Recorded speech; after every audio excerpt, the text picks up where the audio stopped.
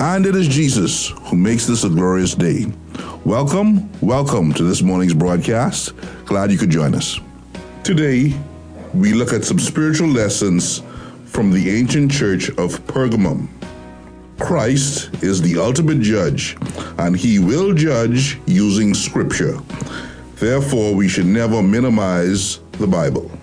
And now, with his message for this morning, our senior pastor, Robert Elliott. How different the Bible is from a travelogue. Pick up a travelogue on ancient Pergamum or Pergamos, and you'd read assessments like, city named Citadel, on a 1,000-foot-high hill, terrific sunsets, the former capital of the Roman province of Asia Minor for over 2.5 centuries, prominent religious center for many pagan cults, including emperor worship, home of a prestigious ancient university and its impressively large library, the leading center for the production of the world's first parchments. Pick up a Bible, on the other hand, and turn to Revelation chapter 2, verse 12, and you read this.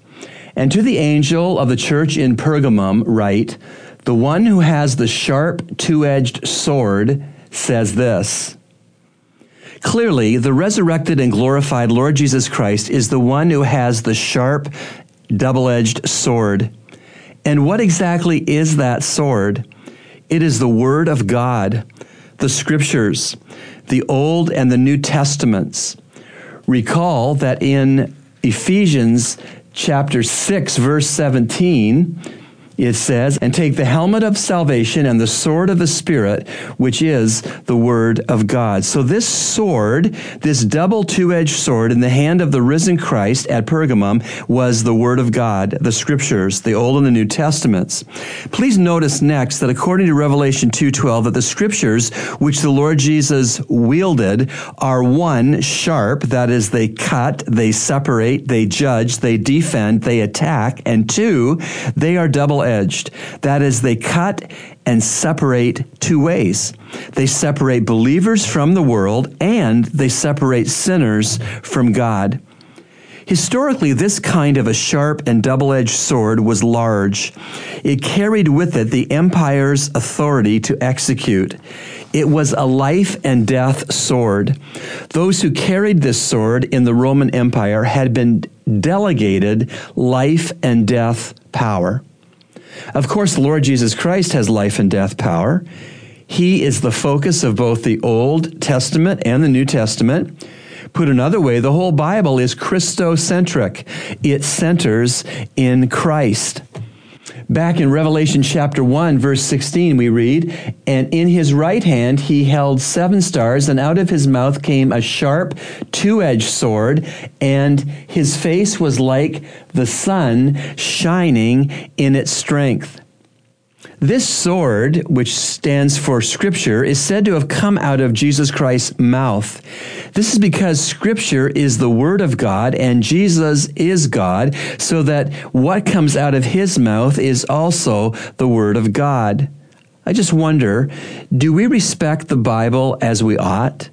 Do we know that we only have our English translation of the Bible because there are persons like William Tyndale were willing to die to give it to us? Listen to this. William Tyndale was born about 1493 and educated first at Oxford, where he was ordained into the priesthood, and then at Cambridge, where he joined the Reformation. When he completed his education, he felt he needed to get away from the academic atmosphere of the university to be able to think, pray, and study the Greek New Testament on his own. His solution was to take a job as a tutor for a wealthy family. During that time, he became convinced that England would never be evangelized using the Latin Bibles because it was, quote, impossible to establish the lay people in any truth except the Scripture was laid before their eyes and in their mother tongue, end quote. However, Tyndale's efforts to get permission from the Bishop of London to translate the Bible into English were unsuccessful, so he left England never to return. Tyndale settled in Antwerp, where sympathetic English merchants hid and protected him as he translated the Greek New Testament and parts of the Hebrew Old Testament into English. His first English New Testament was printed in Germany in 1525. As Tyndale's English Bibles were smuggled into England, the Archbishop of Canterbury and the Bishop of London began attacking him fiercely. Finally, on June 18, 1528, Thomas Wolsey, the English cardinal, ordered the ambassador to the Low Counties to demand from the Low Counties regiment that Tyndale be arrested and extradited to England. It took his pursuers 7 years to track him down, but Tyndale was finally arrested near Brussels in 1535. He was held in a cold castle dungeon nearby for 18 months before his trial. A long list of charges was drawn up against him, and among them, he had maintained that faith alone justifies and that to believe in the forgiveness of sins and to embrace the mercy offered in the gospel was enough for salvation. Tyndale, in his early 40s, was found guilty at his trial and condemned to death as a heretic. Referring to the king's opposition to his English Bible, Tyndale said, quote, "Lord, open the King of England's eyes," end quote. Then William Tyndale was strangled and his body burned. The year that Tyndale died, there were 2 English Bibles containing his translation of the New Testament circulating in England, awaiting the approval of King Henry VIII. When the first was presented to him, the king, not realizing it was Tyndale who had translated the New Testament, proclaimed, quote, "In God's name let it go abroad among the people," end quote. 2 years later, the king directed that every church in England display, quote, "one book of the whole Bible in English," end quote.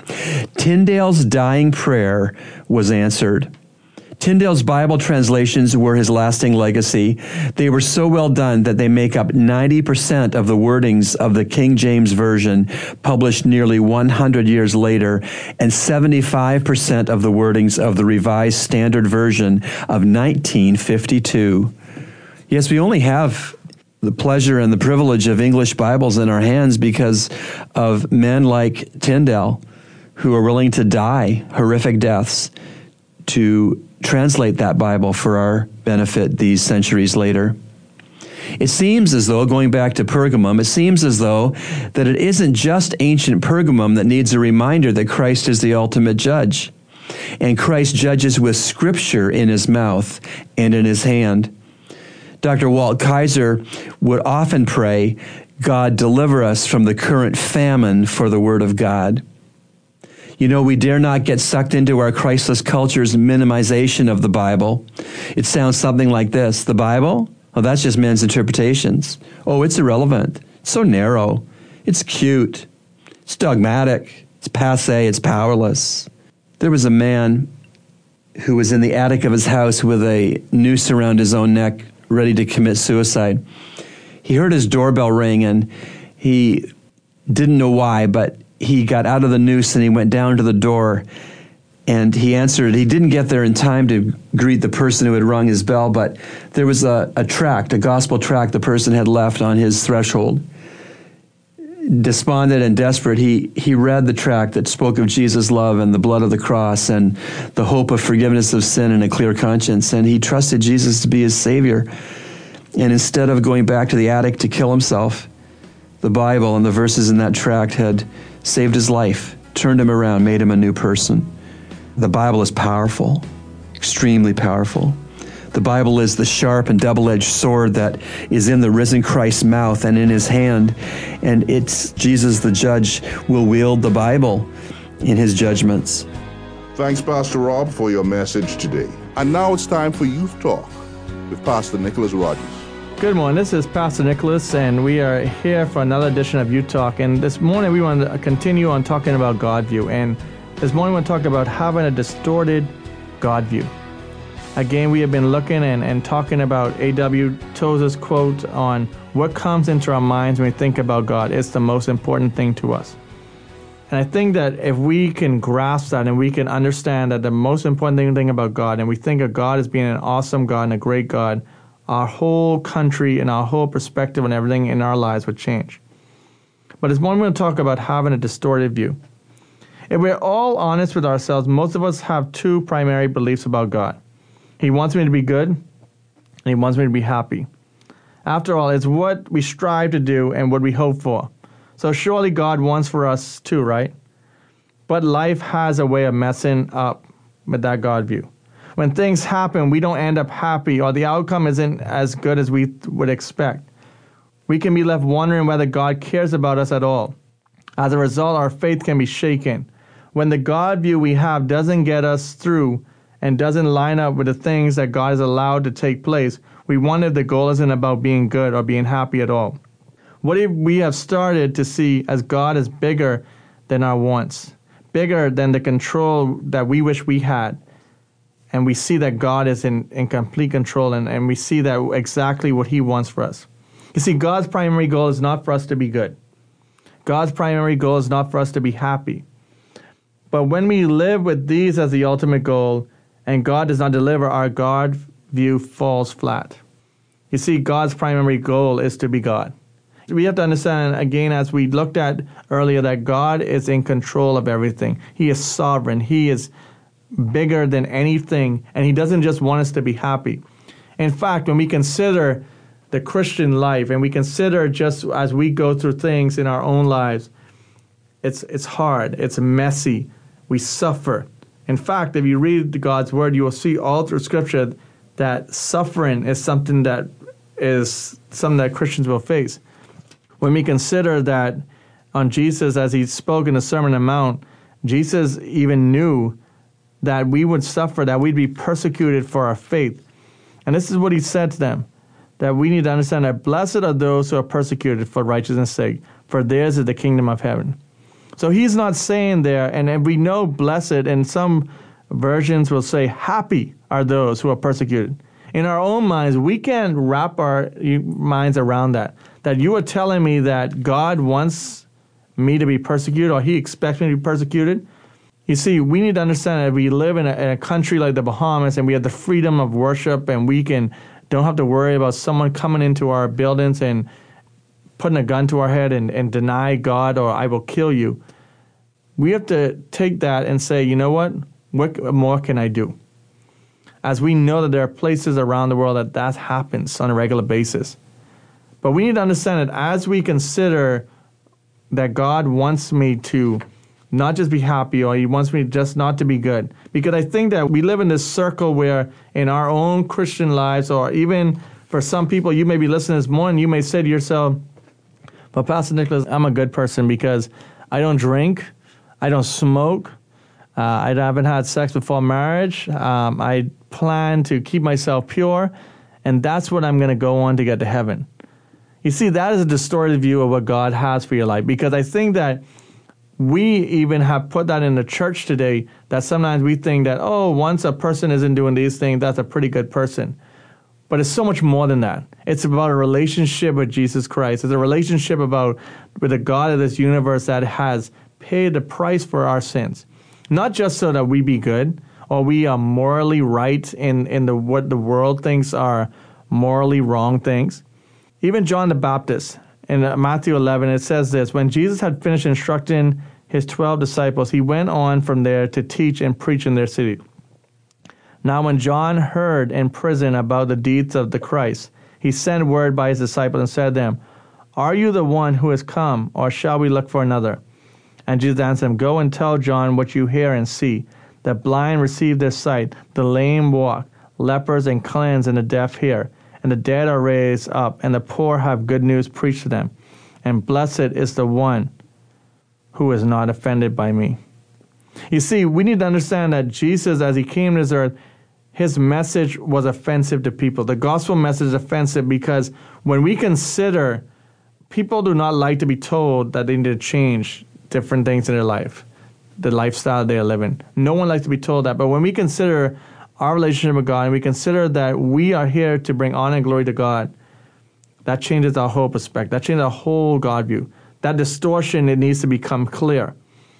You know, I'm sure if any of you are listening this morning, if you've ever went for an eye test, The worst thing is when they have you in that room and they have your eyes and they tell you which one is clearer, this one or that one, and in your mind you're thinking to yourself, they looked exactly the same, but you just choose one and say, well, that one was clearer than this one.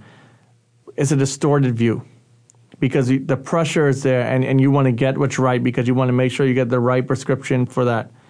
It comes the same way in our relationship with God, in our walk with God, that we need not have that distorted view of that God just wants to be happy, that I just need to just do these things to bring honor, so I won't, offend somebody. But the gospel is going to be offensive. As you tell your friends about Jesus Christ, they're going to say stuff to you. They might talk about you. And again, we don't have that persecution that we talk about someone putting a gun to your head. But we do have persecution where you and your schools will not tell us about Christ because people laugh at you. Or you won't talk to someone in your workplace because you don't want them to think something about you. But we need to understand that this God, that we need to get the lenses, that we need to have this God view, that we need to be clear and know exactly what God has for us. And when we consider this, we have to learn to follow a God who is bigger than our expectations. And when I say that, I'm talking about we expect God to do this for me. And if he doesn't deliver, then that can't be, that just can't be right because God has to deliver everything that I want. No, it's not. God delivers what he wants for our lives. God shows us things in our lives that we may want, but he doesn't want for us. You see, the times when life seems the most out of control are the times when we need the most accurate view of God. Let me read that again. The time when life seems the most out of control are the times when we need the most accurate view of God. You see, because when we view this big God and we have an accurate view of God and time and things around us are out of control, then we know that there's a purpose for what we're going through. We know that God is there with us. He promised in the word he'll never leave us or forsake us. He is walking with us through this problem. He is with us always. And I think that as a believer and as a person this morning, as you're listening, as you could think of as a young person, there are times in your life when you're going to make some decisions that you may feel are right, but it doesn't work out. But maybe that's God closing a door for that particular thing. But remember this, that he may open another door for you to walk through. But you need to be in his word. You need to be seeking after him and asking God, what is it that you have for my life? What do you want me to do? And I think that when we consider that and we are in his word daily and we are seeking after him, our view of God just gets clearer and clearer of what he has for our lives. So again, I challenge you to be a constant student in his word and spend time with him to know exactly what God has and get the right lenses because he wants you to see a clear view of him. Again, this is Pastor Nicholas and you've been listening to You Talk. And now, today's ministry spotlight. Well, this morning I'm grateful to have in the radio studio with me Dr. Marlene Heiler. Good morning. Good morning. God has used Dr. Heiler to co-found the New Providence Classical School in Nassau, and she is also a trained professional Christian counselor, and she's just an easy person to talk to, too. And I appreciate that. This morning we want to talk about some common counseling issues that you would do well to speak to because of your experience. And I'm just wondering, what would you say are the top 2 issues which you see being presented to you as a professional Christian counselor? Marriage issues. Yes. And I have a collection under that. Okay. And Christians who are not walking in fullness, they're not living out and experiencing all that God intended. So on one umbrella is marriage-related problems, and the other is the believer who isn't understanding who they are in Christ and isn't appropriating that. Exactly. Marriage is not surprisingly a topic because, of course, God is the one who invented marriage, and he invented it for us to know oneness as married people, but Satan's will, therefore, is aloneness. And when you get aloneness, there's a whole variety of problems. let me ask you this. Why do you feel, from your clinical point of view, are the reasons that marriage is such a large title for problems you see? And then secondly, why is this lacking to live out the Christian life the second? Let's start with marriage. Marriage. Well, in marriage, I see a lot of hurt, unfulfilled expectations, unresolved conflicts. Sometimes on my files, after I've listened for a while, on my notes, I would put not bonded. It's as if the two people never really, even it could be 20, 40 years later, the two never really became one. And why this is showing up, one is that I feel as if people aren't as prepared for marriage. Sometimes once the couple gets engaged, there's a big focus on the wedding and more preparation for the wedding than it is to marriage. One time I had a client, I've had 2 counseling situations where I wanted to give the person back their money. I felt as if it was such an honor to be there, I needed to pay them. And one was a gentleman who had gotten engaged, and from the moment he put the ring on the girl's finger, she had taken off with the wedding, and she said she had forgotten him. And he came in to process what was going on and if this is something he needed to pursue. I was so impressed. Yes, wow. As I think it was Florence Littauer has written, after every wedding comes a marriage. And so a lot of what's going on is lack of preparation. Another major point is even Christians getting married fail to realize, and maybe they don't get this in their marriage counseling, that marriage is a covenant. Yes. Even ungodly marriage, because God instituted marriage. So even if you're not saved and you're entering marriage, you're entering God's territory.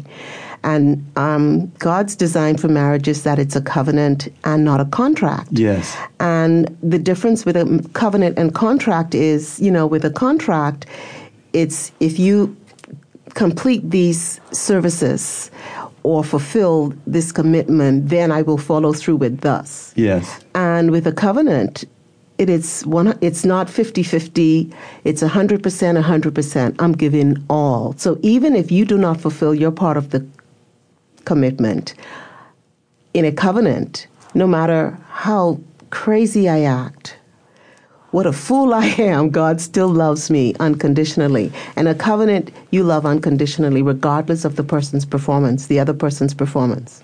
That is so key. I'm so glad you mentioned that in marriage, it's not a contract, 50-50. It's a covenant, 100-100. That is very helpful indeed. Would there be any other things that you'd like to mention concerning the problems within marriage that you see? Well, marriage is more than feelings. And, I'll even go back further. Normally, as I'm listening to a couple, I can ask them, and to think back for the first time in this relationship or in this marriage, when you realize that this marriage was more than you intended. This is more than I expected. And sometimes if you trace that back, for some people it happened on the honeymoon. Yes. Sometimes on the honeymoon, one partner is an adventurer, and they want to explore. We paid for this. They want to see everything, and they're going everywhere. They want to go everywhere. And sometimes the other is a homebody, and they just want to experience your presence. Let's just be still. They don't mind if they don't see 100 things on the honeymoon. And sometimes you can go back to the honeymoon when woundedness occurred that was never dealt with. Wow. And so for the rest of the marriage, and some people said it's the day when they got back from the honeymoon. Like one partner has to go back to work, and it's not time for you to go back to work yet. And as you're in the shower, or as you're getting ready for your day, you realize, wow, I didn't know it would be like this. Well, sometimes you need to go backwards in order to go forwards. You need to go back to deal with the unresolved conflict. Major thing in marriage, too, that starts when you're dating is walls of deceit that you build up over the years. Walls of deceit. Henry Brand taught me that many years ago, one of the fathers of Christian counseling. And so when you're dating, you're out, you honestly feel, if you're the girl, you honestly feel like eating steak tonight. You want steak, you want sushi, you want lobster. But the man can't afford steak, sushi, and lobster. So he says, where do you want to go? And so you're not honest. You said, okay, we can go to McDonald's. Well, that was a lie. And sometimes the marriage or the relationship is built on lies. And over the years, so that was one block. And then you put another block and another block, and you build. And years ago, I think I was only 19 and in college when I saw this cartoon, and I never saved it. But the couple, they're in bed, and there's this wall up between them and just one row of blocks that needed to be added. Oh, boy. So you have all of this unresolved stuff going on. And sometimes in therapy, we call it gunny sacking. You just can't take it anymore, and you just hit the person over the head with this sack filled of things that's unresolved or lies. And that needs to be unpacked. And sometimes you need a professional counselor, or you need to go to your pastor. And sometimes we need to unpack that. And I would also say that there are lots of positives. It's a reason why you married this person. Yes. And sometimes all of those negatives, the unresolved things, the lies, overshadow the positives. And sometimes you need to take a step back and remember why you married this person, and remember some of the positives. That's very helpful, all of what you've shared, Dr. Hyler. We appreciate it. I know that my mother always taught me that tell the truth, and then you don't have to remember what you said. And the flip side of that truth is when we do lie or build that wall of deceit, as you put it, then it's so easy, and oftentimes we think necessary, to keep lying, to cover ourselves. Yes. And that's a big problem. You've been listening to Echoes of Calvary, a radio ministry of Calvary Bible Church, Nassau, Bahamas. Our morning worship services are at 8 a.m. and 11 a.m. in our sanctuary located on Collins Avenue. We encourage you to join us. Feel free to write us at eocradio@gmail.com. That's eocradio@gmail.com, or P.O. Box N1684, Nassau, Bahamas. And remember, everyone needs a Savior.